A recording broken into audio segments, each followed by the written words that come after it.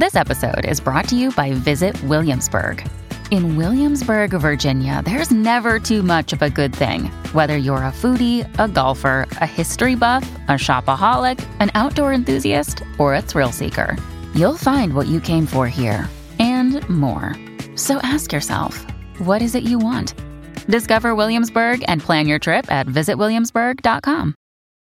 When you need mealtime inspiration, it's worth shopping Kroger, where you'll find over 30,000 mouth-watering choices that excite your inner foodie. And no matter what tasty choice you make, you'll enjoy our everyday low prices, plus extra ways to save, like digital coupons worth over $600 each week. You can also save up to $1 off per gallon at the pump with fuel points. More savings and more inspiring flavors make shopping Kroger worth it every time. Kroger, fresh for everyone. Fuel restrictions apply. This episode is brought to you by Shopify. Forget the frustration of picking commerce platforms when you switch your business to Shopify, the global commerce platform that supercharges your selling wherever you sell. With Shopify, you'll harness the same intuitive features, trusted apps, and powerful analytics used by the world's leading brands. Sign up today for your $1 per month trial period at shopify.com/tech, all lowercase. That's shopify.com/tech. Welcome to the New Books Network. Hi, and welcome to Scholarly Communication, the podcast about how knowledge gets known. I'm your host, Daniel Shea, and this is another episode of the Focus, All We Mean, an ongoing discussion and debate about how we mean and why. The premise of the podcast is that meaning production and the products of meaning making are pretty much everything there is for us humans. As a species, we do not encounter a thought or a thing, not even ourselves, without us going and making meaning with it or adding meaning to it. Meaning is how we act as much as it is why we do. And so the subject matter of this focus reaches into absolutely every quarter of human life. Our daily routines, our career paths, our bids to acquire new knowledge, our attempts at connecting with or at disconnecting from one another. The format of All We Mean is simple. I open every episode by stating plainly the topic, and then my guests take up this topic to discuss and debate it in the hope that we all might learn something more about meaning. The topic of today's episode is, what does it even mean for a machine to generate? And for that, I'm going to read a piece from Nature, the September 2023 issue, titled Scientific Sleuths Spot Dishonest ChatGPT Use in Papers. But first, to my guests, I invite back Bill Cope and Mary Kalantzis, both professors at the University of Illinois, and today also Dwayne Searsmith, e-learning technical specialist, Information Trust Institute, also at the University of Illinois. Welcome to everyone.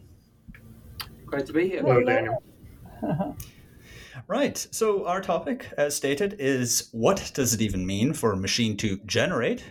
And to get the talk started, I'm going to read some of that paper, Scientific Sleuths by Gemma Conroy, in the September 8th issue of the Nature magazine. It begins. On the 9th of August, the journal Physica Scripta published a paper that aimed to uncover new solutions to a complex mathematical equation. It seemed genuine. But scientific sleuth Guillaume Cabanac spotted an odd phrase on the manuscript's third page. Regenerate response. The phrase was the label of a button on ChatGPT, the free-to-use AI chatbot that generates fluent text when users prompt it with a question. Cabanac, a computer scientist at the University of Toulouse in France, promptly posted a screenshot of the page in question on PubPeer, a website where scientists discuss published research. The authors have since confirmed with the journal that they used ChatGPT to help draft their manuscript, says Kim Eggleton, head of peer review and research integrity at IOP Publishing, Physica Scripta's publisher in Bristol, UK. The anomaly was not spotted during 2 months of peer review. The paper was submitted in May of 2023 and revised version was sent in July, or during typesetting. The publisher has now decided to retract the paper because the authors did not declare their use of the tool when they submitted. Cabanac has detected typical ChatGPT phrases in a handful of papers published in the Elsevier journals. The latest is a paper that was published on the 3rd of August in Resources Policy that explored the impact of e-commerce on fossil fuel efficiency in developing countries. Kamarak noticed that something of the equations was not quite making sense, but the dead giveaway was, above the table, the note, "Please note that this is an AI language model. I am unable to generate specific tables or conduct tests." The problem of undisclosed LLM-produced papers in journals points to a deep issue. Stretched peer reviewers often don't have time to scour manuscripts thoroughly for red flags, says David Bimler, who uncovers fake papers under the pseudonym Smut Clyde. "The whole science ecosystem is publish or perish," says Bimler, a retired psychologist formerly based at the Massey University in Palmerston North, New Zealand. "The number of gatekeepers just can't keep up." Okay, so there is the end of our quote.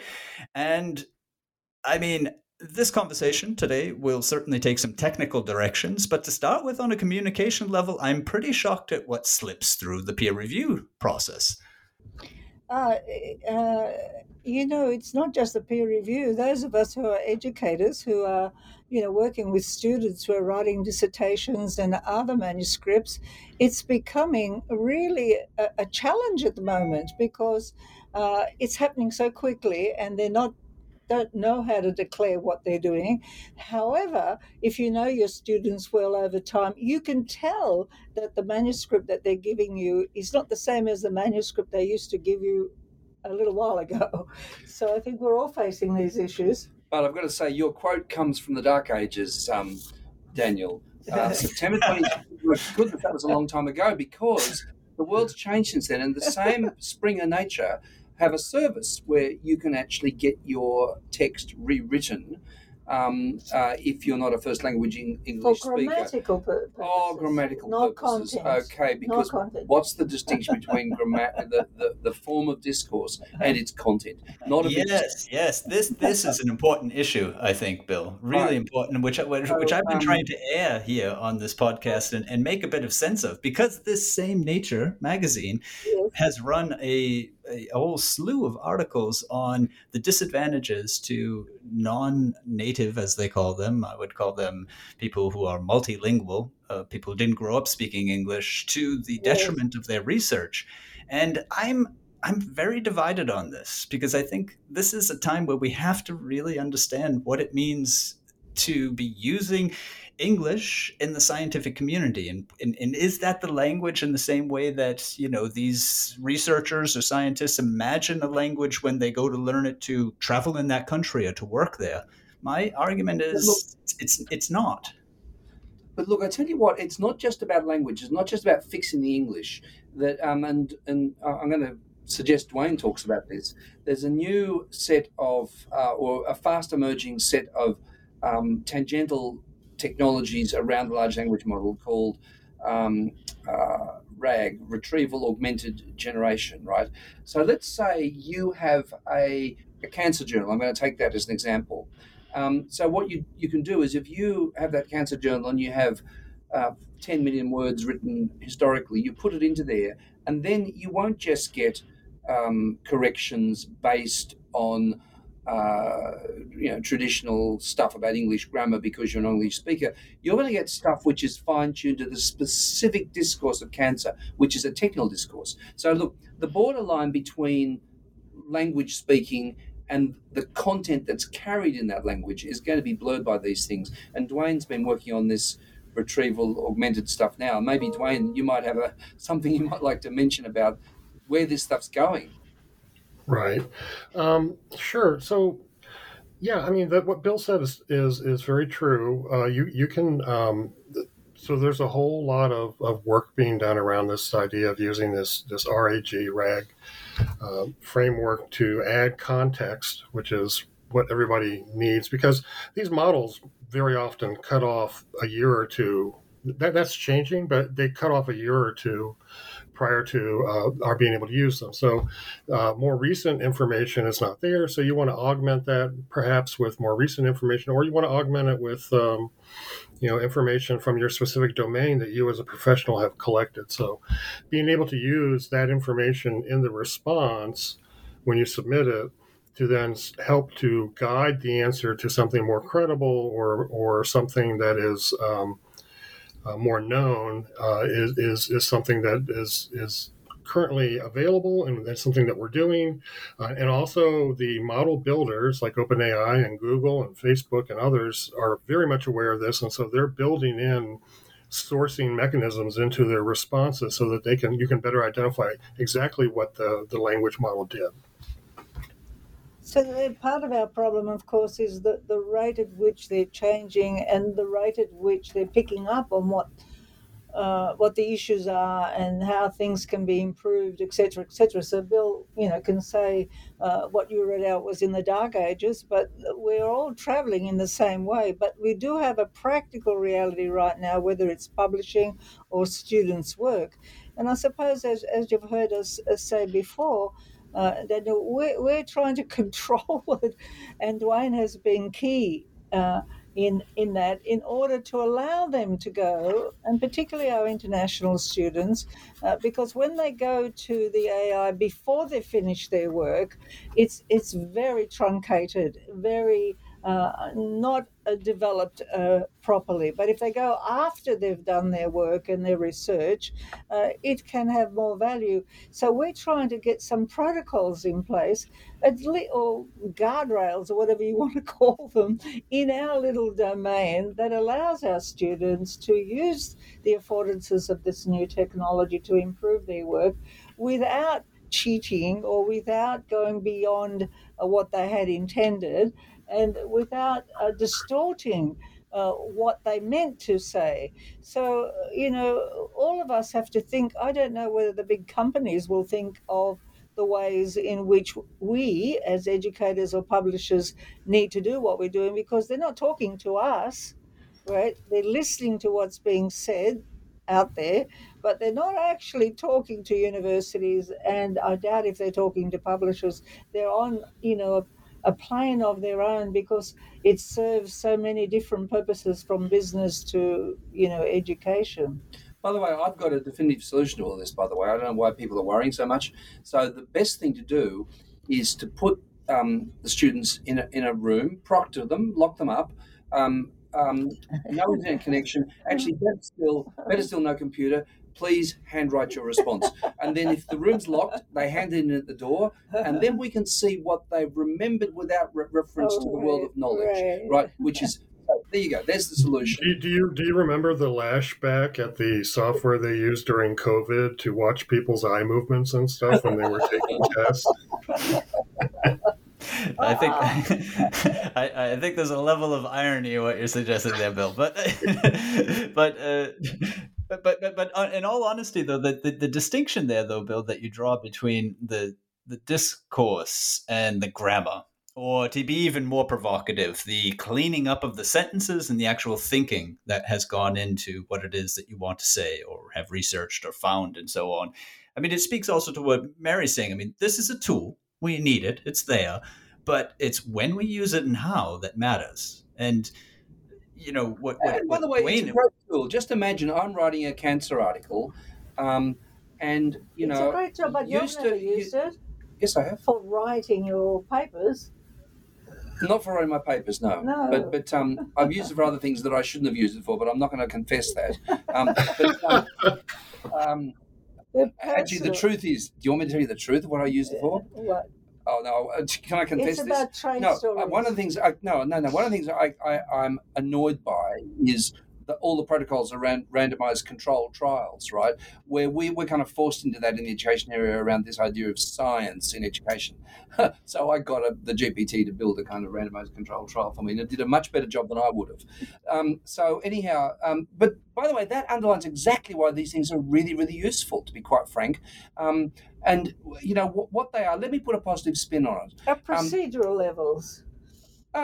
Yes, that's about a procedure, and you can be accurate. It was a lot more than that. That's not just a procedure. Not really. Anyhow, look, what's profoundly useful about it is that if I could load into my RAG, that Dwayne was just talking about, a whole lot of books about experimental trials and blah, blah, blah, blah, blah, which is kind of the body of knowledge about the field, including very advanced stuff.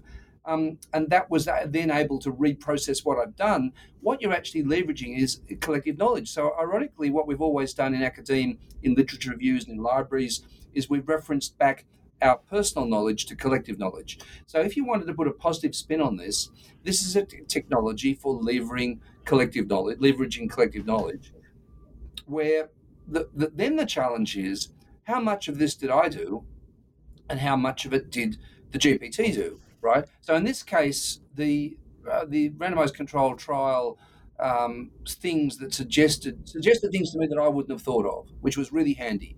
But then I hacked it about, I reworked it, I did this, I did that, and it was then a genuinely hybrid piece of work. Now the question is, I could have got that by going to a library and reading a book about it, but the GPT processed a pile of collective knowledge about that. What's the difference? So, the question is then about the provenance of knowledge and the social construction of knowledge. That's the interesting question. Right.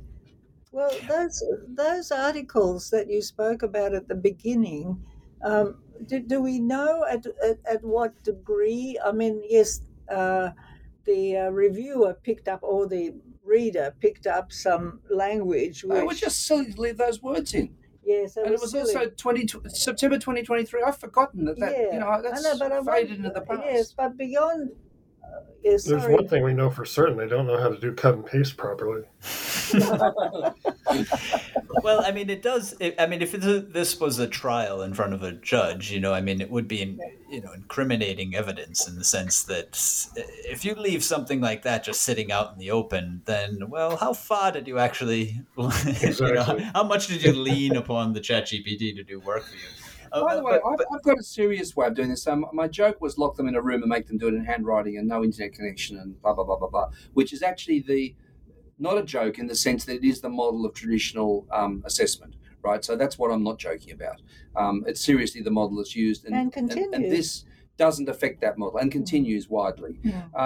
So it doesn't affect that model, which is a very problematic model anyhow, because all that model does is not test anything substantive. It tests your long-term memory, essentially. That's what it tests.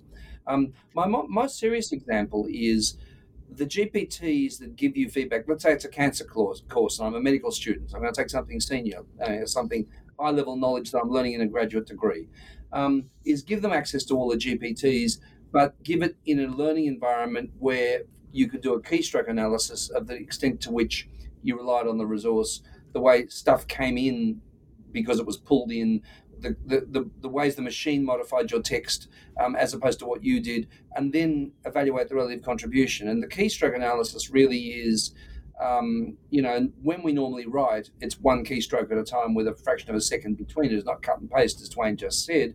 And also, we move backwards and forwards a lot. We go to the end. And so it's not very hard to get a kind of a digital handwriting, if you like, signature on work. So the way to leverage this in education is everyone's going to be using GPTs all the time. Put it into the educational setting and then have various ways of checking the signature, the relative authorship of collective knowledge, individual knowledge. Really, that's what it is. It's a relationship between collective knowledge and individual knowledge. Yes, but alongside that, if we stick with education for a minute, and to go back to the article that was listed for today's conversation, as we say, meetings are about are looking for create patterns. And what we don't understand, and what ordinary students coming into this kind of very,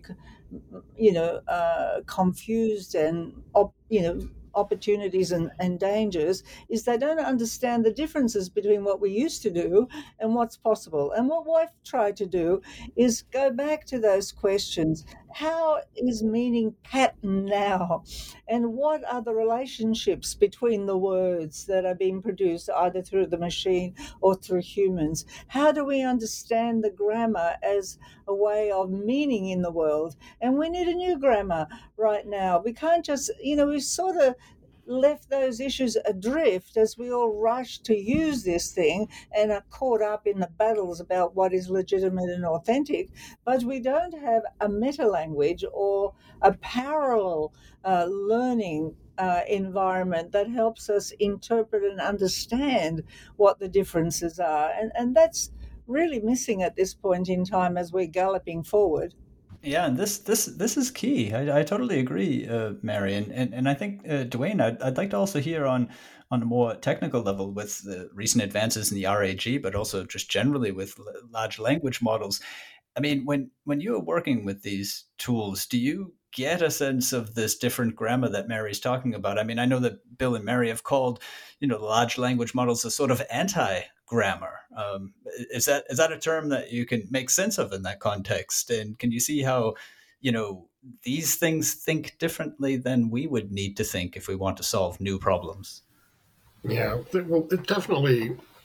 Well, first of all, saying that these things think, we'll put scare quotes around think, they don't really think, okay? Let's just dismiss that right now. All these are is statistical views on a very large corpus of data that has been mushed down into numbers, okay? And that's a static model for the most part. You can think of it that way. Think of it as a static model, a network of numbers that have been derived from crunching through all this literature and online content and Reddit and all this stuff. Whatever the particular company had access to that they used to build their model.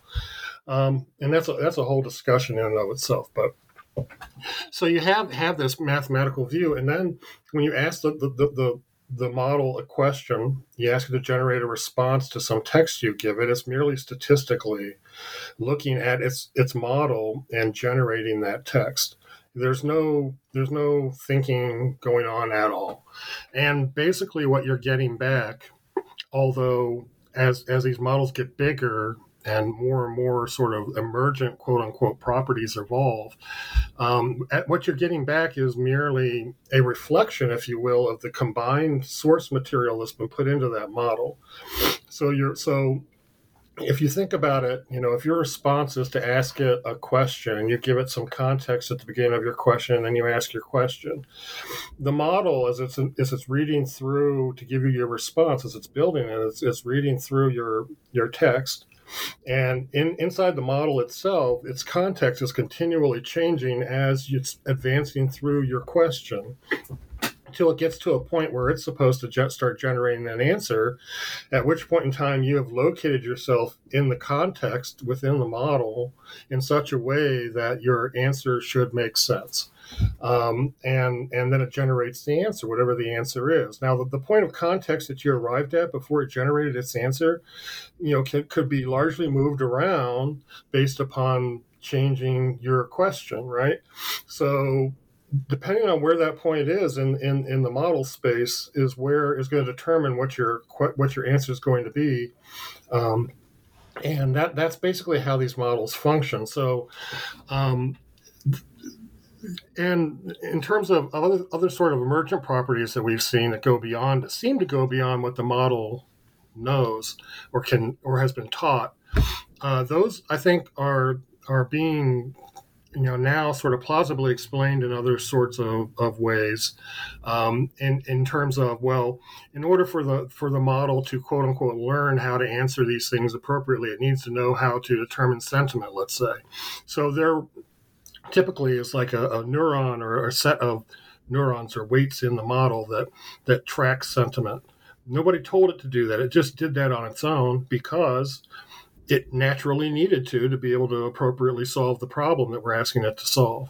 And so with that all in mind, you can sort of see where this information is coming from. Right. Dwayne, you use the word taught or fine-tuning, whatever the words are, but isn't there a lot of intervention around that shapes what the process is? Well, we don't know about it. We don't know who does it or what they're doing or how the model is being tinkered with to produce particular kind of orientations. Can you speak to that a little bit?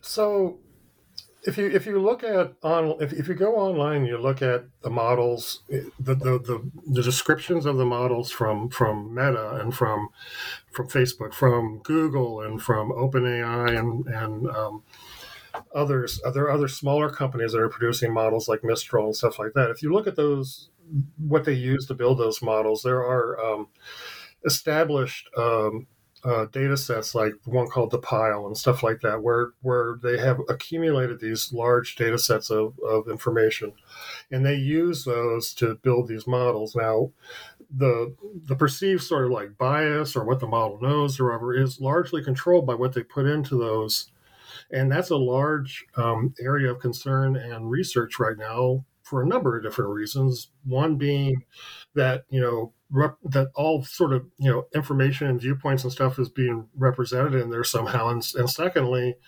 that it's not being manipulated in some way, right, to guide people to one or more conclusions or what have you, and also on the front end of these models, they're putting elaborate censoring networks that basically prevent the models from answering about a large number of topics. So those things combined, the engineering of what sources go in, and then the engineering of what sort of model answers are okay to come out, are what are determining, sort of the boundary conditions around what a model semantically will talk about, won't talk about, and how it will talk about it. These are like corporate gods in a sense, shaping what we think we are free agents about in using. Well, it certainly is not getting direction from the public or from any other like academia. There's no sort of mechanism for that to happen.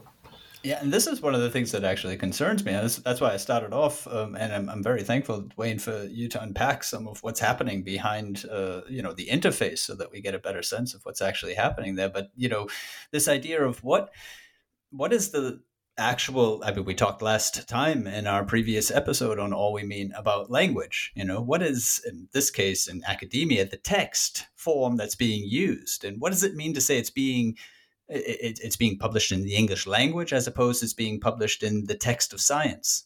I see a distinction there, and I see a distinction as well or an important question to be put out, just as you're suggesting, Mary and Dwayne, that academia needs to weigh in on these things. It shouldn't just be out there in the private sector. What does it mean when we say what ChatGPT is best used for and what not? This is your area of work, Bill and Mary. Yeah, a couple of points. One is it's in the clutches of these big companies at the moment, just because they've got they can pay the electricity bills, basically, because it involves a massive amount of processing and all that kind of stuff. But there are lightweight models on the way where you can, excuse me, even on a relatively small computer, like perhaps even a laptop one day, or perhaps even, I thought today that Apple are working on stuff that'll happen on phones. So that will actually probably loosen up the control over those big companies. That's what I'm kind of thinking. And the other thing is this kind of RAG and fine-tuning stuff, is that if people in domain-specific places can build their own supplementary LLMs. So in other words, what you have is what's called a foundation model, which basically knows how to put a sentence together because it scraped the web for a zillion sentences. But then domain-specific knowledge, if it's supplemented by these additional things. So I don't think it's absolutely inevitable that the big companies are going to dominate this. One interesting thing is all the big companies are doing it. So Microsoft never succeeded where Facebook did, and Google never succeeded where, and it goes on. Each of the big companies does one particular thing, but they're all doing this, which is also interesting. So it's a very, very strange moment. But look, I also want to track back to the point that Mary was making about grammar, which is a really important point, I think. So a little example that I give, and this also links to Dwayne's point about the statistical nature of this stuff. I say, okay, I'm going to give you 3 sentences now, and my focus is the word walked, right? I walked to work, I walked the dog, and the guard walked the prisoner to his or her cell, right? Now, that's all walked, and in simple grammatical terms, it's a verb, it's past tense, and in fact it's two tokens. The first part is walk, and then ed says it happened in the past.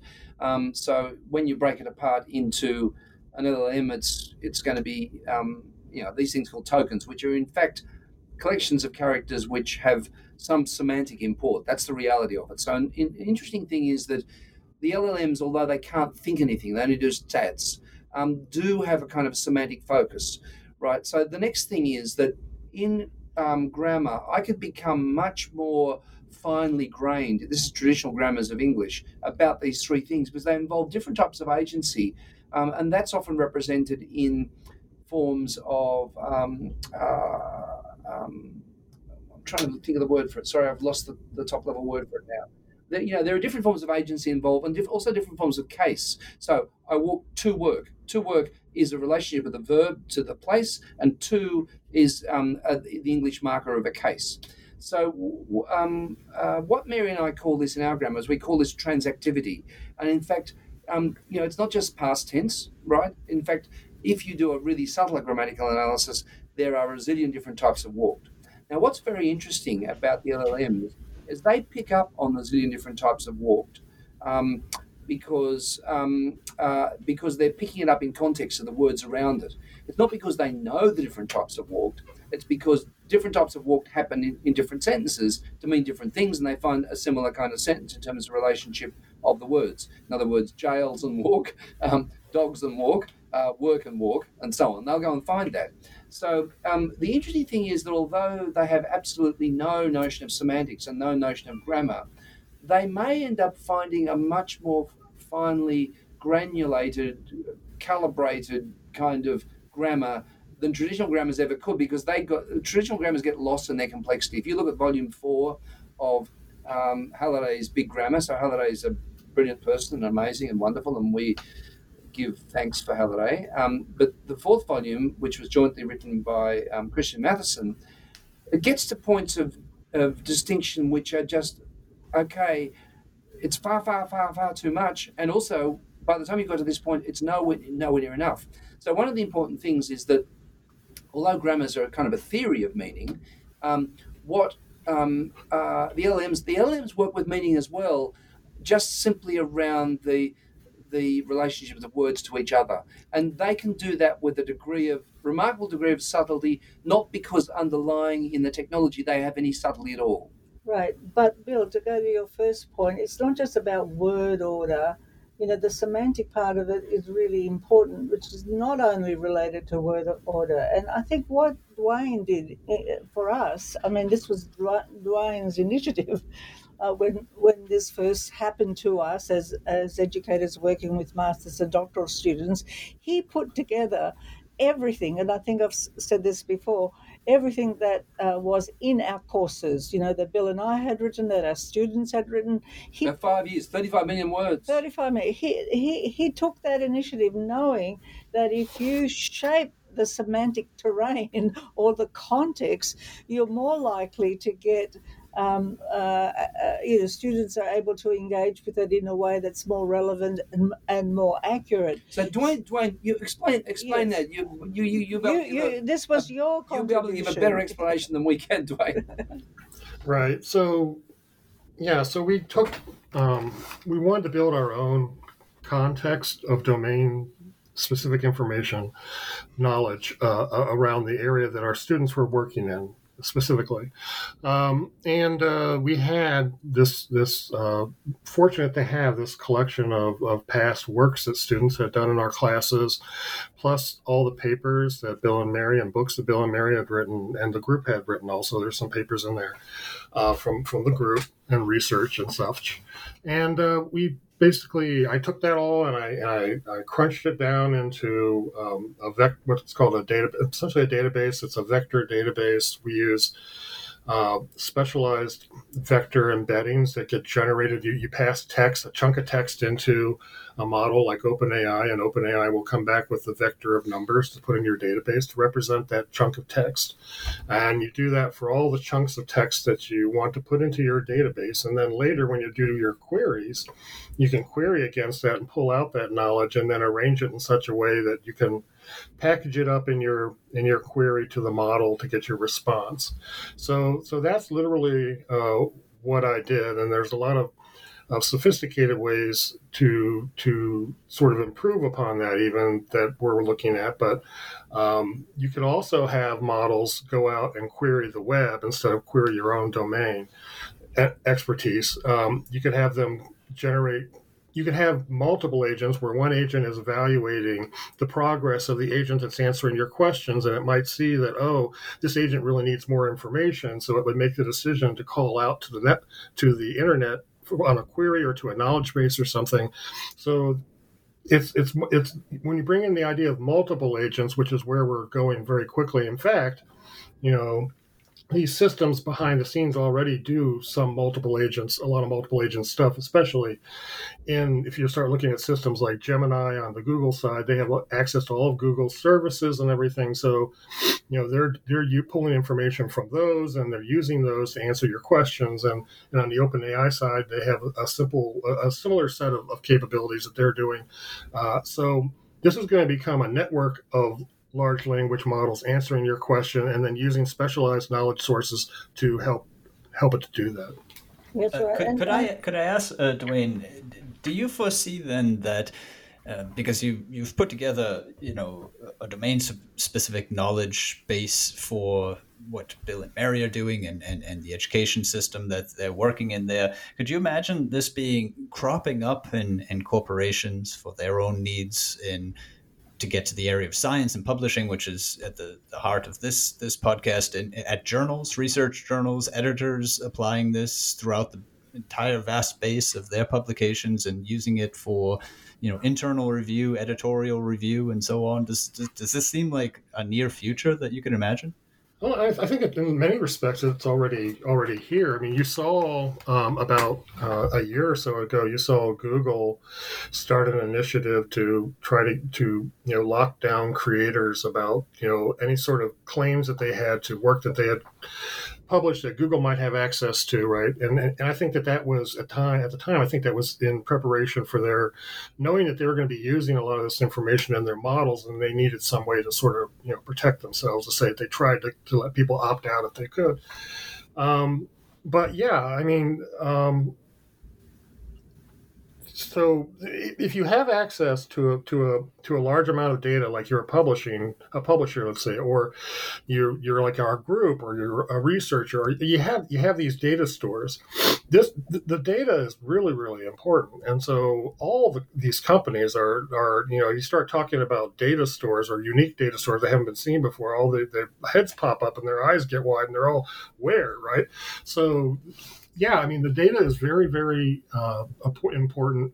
It's more important moving forward because, new and novel types of data. And there's going to be fights over in the public domain and in with sources online. There's going to be fights over who has access to data. And you're going to see people being taken to court saying, you have to pull all of my stuff out of your model, and you have to pull all this stuff out of that model, and so on and so forth. That's going to happen. But yeah, you're right. I mean, these are valuable resources that people have, and people need to start thinking about, what in the future they're going to allow these things to be used for. Yes, I would like to just, if I might, Mary, because I actually want to direct a question to you and Bill as well, which is, I mean, we've just got a wonderful description on the technical side of what's happening, but now we get into the area of meaning and what to do with this. Turning back to, this is December 2023, so it's probably early modern era, not the dark ages anymore, but this is from December 2023 in Nature, how generative AI could disrupt scientific publishing. And it's just 2 lines, which I found really interesting. I quote, "It's never really the goal of anyone to write papers. It's to do science," says Michael Eisen, a computational biologist at the University of California, Berkeley, and editor-in-chief, I stress this, and editor-in-chief of the journal eLife. He predicts that generative AI tools could even fundamentally transform the nature of the scientific paper and the way it looks. I want to ask both of you on a sort of grammatical descriptive level, and I use grammar in your widest sense there, of what is it now that people need to be understanding about those questions? Because coming from a scientist, I find this rather shocking statements. I'll say something a little bit different, but you remember the term, the media is the message? Remember? Yeah, remember Marshall McLuhan? The media is the message. Well, what we're facing now is not just what we've just talked about, but the platforms and the tools that are used to channel this stuff to us. I mean, already we're hearing that we're going to have to throw away our smartphones because the AI devices that are coming now are going to transform that. Well, in education, in publishing, the sort of thing that we've done in curating kind of the domain and testing it, because we can't tell you yet how well it's going to work, we're in the process of doing it, needs different kind of platforms as well. So that's the bit we haven't actually discussed, but it's equally important because the LMSs, the LL learning management systems that are out there and the platforms that we're using have to be radically modified to be able to achieve the goals that of science or the goals of learning or the goals of education that you referred to. It's not going to be the same, and I'm agreeing with him actually, and that is that you have this this incredible synthetic tool which can actually bring to bear a whole lot of ideas. Look, it's a tool like who is going to bother trying to write without a grammar checker now, without a speller checker in the background? This is a knowledge checker in the background. Now, it's fraught, it hallucinates, it doesn't. Well, the library was a knowledge checker. Yes, of course, exactly. But this is just this on-the-fly interlocutor who will speak to you along the way. And well, that's the problem. That might be a great thing, and we're just got to not worry about it. We've got to how do we use it and use it effectively. And look, so is the problem again the speed? This is something that you've pointed up so much in your research. It's speed, but also the problem is that the synthesis doesn't have the kinds of recognition of provenance, which was the hallmark of science. Right. So the hallmark of science was, please, stand on the shoulders of giants by all means, but acknowledge the giants. Source. There's a wonderful, wonderful, beautiful book written by Anthony Grafton called The Footnote: A Curious History. So who'd write a history of the footnote? but in fact, it's a book of incredible profundity, and that is, this is the moment when you don't just speak knowledge, but you speak the authority of the past and your contribution to that authority, how you're adding to that authority by referencing, by putting in a footnote, right? Now, the thing is that this stuff, in the way in which it synthesizes stuff, doesn't do that. And that's one of the canons of modern science. So maybe it'll be able to do it sometime soon. Maybe it'll become better at it. But by the time it gets to you now, it's just such a mashup of everything down the back. And look, they say it's a black box. In the nature of neural nets, the underlying technology, it's hard to know how a result was reached because there's so many convolutions underneath. Right. But it's actually kind of fun because you can ask the model, how did it arrive at a certain conclusion or what sources information it used, and it will tell you, but it's making stuff up because it really doesn't know. It's lying. Yeah. But I mean, in these RAGs, I mean, this is something that I think is essential. I mean, in these RAGs, Dwayne, you're telling us, right, you're getting some more of the recent information. You're certainly getting domain-specific knowledge. You're adding context, as you put it, which fits in a lot of ways the context that Bill and Mary use in their technical sense. But is it not perhaps the case that without interest in your technical sense, in other words, without caring, basically, to put it into colloquial language, we never will get a proper footnote because the footnote always was about interest, wasn't it? Yes, absolutely. Right. Yeah, and I mean, and this is the troubling thing for me because I mean, if somebody at that level of prestige, an editor-in-chief at eLife, this is not just some shabby journal, is telling us, this, what I would call the second half of science, can be sort of, stored off, outsourced or whatever, then there's a number of problems. I mean, if we come back to Dwayne's point of the value of data, I mean, at some point we're going to be building off of synthetic content in the future, aren't we? I mean, if humans aren't creating this content out there, then Absolutely. In fact, synthetic data is a huge thing that's going to happen because they want to grow these models and they don't have necessarily as much data as they would like to, especially in specific areas of models where they want to grow the model's knowledge. They might not have, particular data sets that are relevant, so they're working on synthesizing a lot of this data, and also to get around authors' rights, they're trying to synthesize data. So that is actually a very cogent point, and it's a big movement going forward.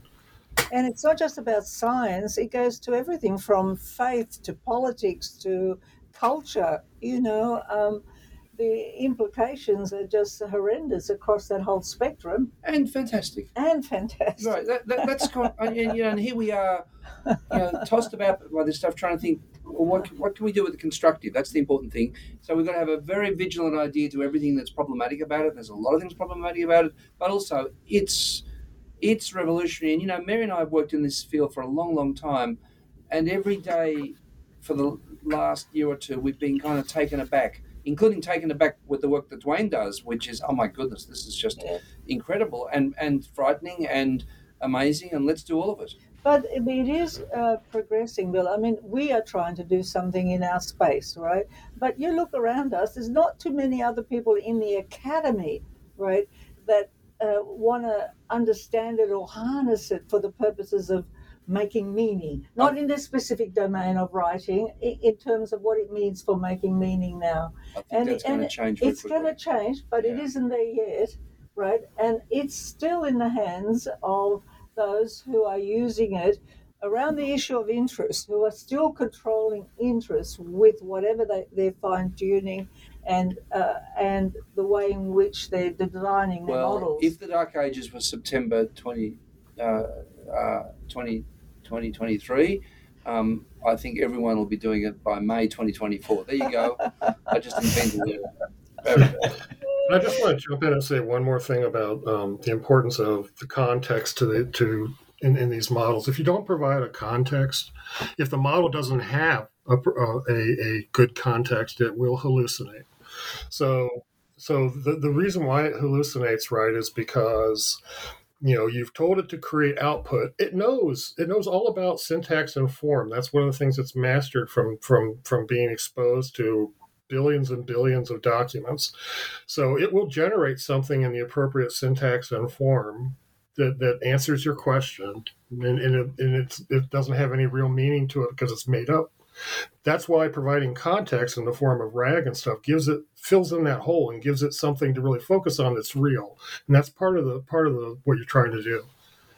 Does that mean then that a user should actually have, if not at that level of fine-grained detail and, magnifying glass sort of look, but as the model does of its context, should the user not always have actually more broader context to be able to be on a standpoint, to be able to judge what's coming their way? That's my contention. My contention is that when we were talking earlier about people using ChatGPT for research papers and stuff like that, well, my contention is that if you're an expert or very well, versed in a particular domain or whatever, and you ask GPT a question like Bill did around his, around a procedural sorts of thing, and it comes back with a nice answer, if you're in a position that you can vet that and evaluate that appropriately, that's a very responsible way, I think, to make sure that you get coverage of your argument and that you don't forget something that and so on and so forth, as opposed to a novice that doesn't really understand the answer and then just cuts and pastes that and tries to use it. That's the difference. And that brings us back to its use, which is what Bill and Mary are trying to do, which you're helping them also to do, and which I've been floating as ideas also in science. I mean, if we come back to our initial quotation, I mean, the long and the short of it was that these things passed through what we rely upon for scientific knowledge. These papers that were somewhat, I mean, I don't know if they were forged, they were doctored, they weren't, let's say responsibly put together. And the conclusion is that, well, the peer review system is stretched. There's just too much to cover. And there I say, hey, well then let's use let's understand the generative AI. Let's figure out what it is that it's actually generating and then rely upon it in a way that can help that system, because that system is in place and we need it. And actually, one of the interesting things we found with our students, so what we do with our students, by the way, we're all graduate students that are doing master's or doctoral programs, is we get them to do extended projects. We run through their work with multiple prompts, multiple times, multiple passes across their work. We look at the work with this RAG, the vector database beside it, which has a whole lot of stuff about instructional technologies and all the stuff that we do, 35 million tokens of that stuff. So, but what's interesting is that the feedback they get is more detailed and more voluminous than a human could ever realistically give. So we get them to give peer reviews, and then we say compare the machine review with the peer review. The peer reviews are more erratic, and also they can't be as detailed and as extensive as the AI reviews, because it's just a damn machine and all it is stuff running through. So they're very, very, so they're the relationship with the AI, if we use this phrase cyber-social relationship, the cyber-social relationship is very, very different to a social relationship, if you know what I mean. And the idea is to put the two together, have the one complementing the other. It's not as if the machine is a supplement is a substitute for human interaction and human feedback. It's a supplement of a different nature. And peer reviews can be problematic too because of the interest dimension of the reviewer. And also the lack of knowledge. The machine actually does know more because it's read. The foundation model's read the 5 billion published words, and now we've added another 35 million, which is domain specific, and that's more than any person can know. Right. And this is why it becomes so important then to have more reading on the peer review, more eyes, more people figuring out what it means. Yes, absolutely. Right. Well, closing out to do our normal round of what does it even mean for a machine to generate? That was our topic today. What are some of our takeaways? Bill or Mary, would one of you like to start us off? Well, I'll just be a bit generic. I think every time we come together and talk about these things, I feel like we're caught in a riptide between something that's galloping along and what individuals within, that train of movement are trying to do. And I think we're going to be stuck in that space for a long time now as we try to figure out what the grammar is of what we're doing and what the context and interest issues, how we apply a framework to understanding the patterns that are being generated and their relation to what we might need, whether it's scientific or otherwise. So just focusing on this word generate, I think this is really big, and it's taken me a long time to come to this conclusion because I'm resistant to technology talk which is overblown. But I think it's really big in the sense that the machine really does generate, and it's the first machine to generate coherent written text. I'm not going to say meaning because it can't mean. And a separate argument for another day is that it only secondarily deals with multimodality if it's been labeled with images and if you actually prompt it to create an image or a video or whatever with a language prompt. So let's stick to text. So this is big. And by the way, my definition of text is anything that we represent in Unicode, which includes math and it includes computer code. So anyhow, what's interesting is it really does generate, and it really does generate coherent stuff in a way which no other machine before that's has been able to do it. And what do we mean by generate? I just want to use a word that Mary and I developed, or concept that we developed with Gunter Kress. It means design. And what does design involve? It involves available resources for meaning, in this case, Unicode characters. And what you do is you take those available resources, you rehash them, which is what we do in every moment of speech and writing, and you produce something out the other end that's meaningful. And in this case, more Unicode, not the same as what went in, but what comes out the other end is coherent and meaningful. That is huge. I'm sorry. This is for me. You're living up the road from Gutenberg. Gutenberg's founding place. This is as big as that, I think. But It's really significant. machines used to weave things, but when you weave meanings, it's somewhat different. Well, no, it's textual meanings which the machine can't mean, but are meaningful to us. Yeah, right. That's okay. big. But that tension really matters. Of course, yeah. And Dwayne, yourself, what would you be taking away? Yeah, so I like to echo kind of what Bill had said. I think so. The important thing with these models, whenever I'm a part of a conversation like this, I kind of feel like I'm the guy who is putting the damper on everybody's expectations and trying to basically say, no, it's not magic, it's not, yeah. What I really want to say from my own personal point of view is that this truly, I mean, when I look at what these models can do, it really does fascinate me. I mean, I'm amazed at their capability, especially their ability to do logic at some level, reasoning at some level, and to actually some of the emergent sort of things like summarization and stuff like that in some cases they haven't been particularly trained on, yet they learn how to do it. So I don't want to take away from that sort of surprising, real, very real capabilities that these models have. And as they get bigger, they're exponentially more powerful. And we can unpack what powerful means at another time. But I really think that these are fabulous, wonderful tools that we need to learn how to embrace and how to work with. But as Mary said, they're coming on us. It's like going to be in a riptide. They're coming on us very quickly, and we have to figure out what to do because the companies that are driving this, the profit motive and everything is just so high that they're just going to keep pushing, and so that's something that as a society we really need to grapple with. Yeah, and I would probably echo also much of what's said. Basically, this idea that cohesive written text, I would almost say cohesive rather than coherent, is great and fantastic. And I agree, right? It's the 15th century nowadays, again, all over. Major revolution for sure.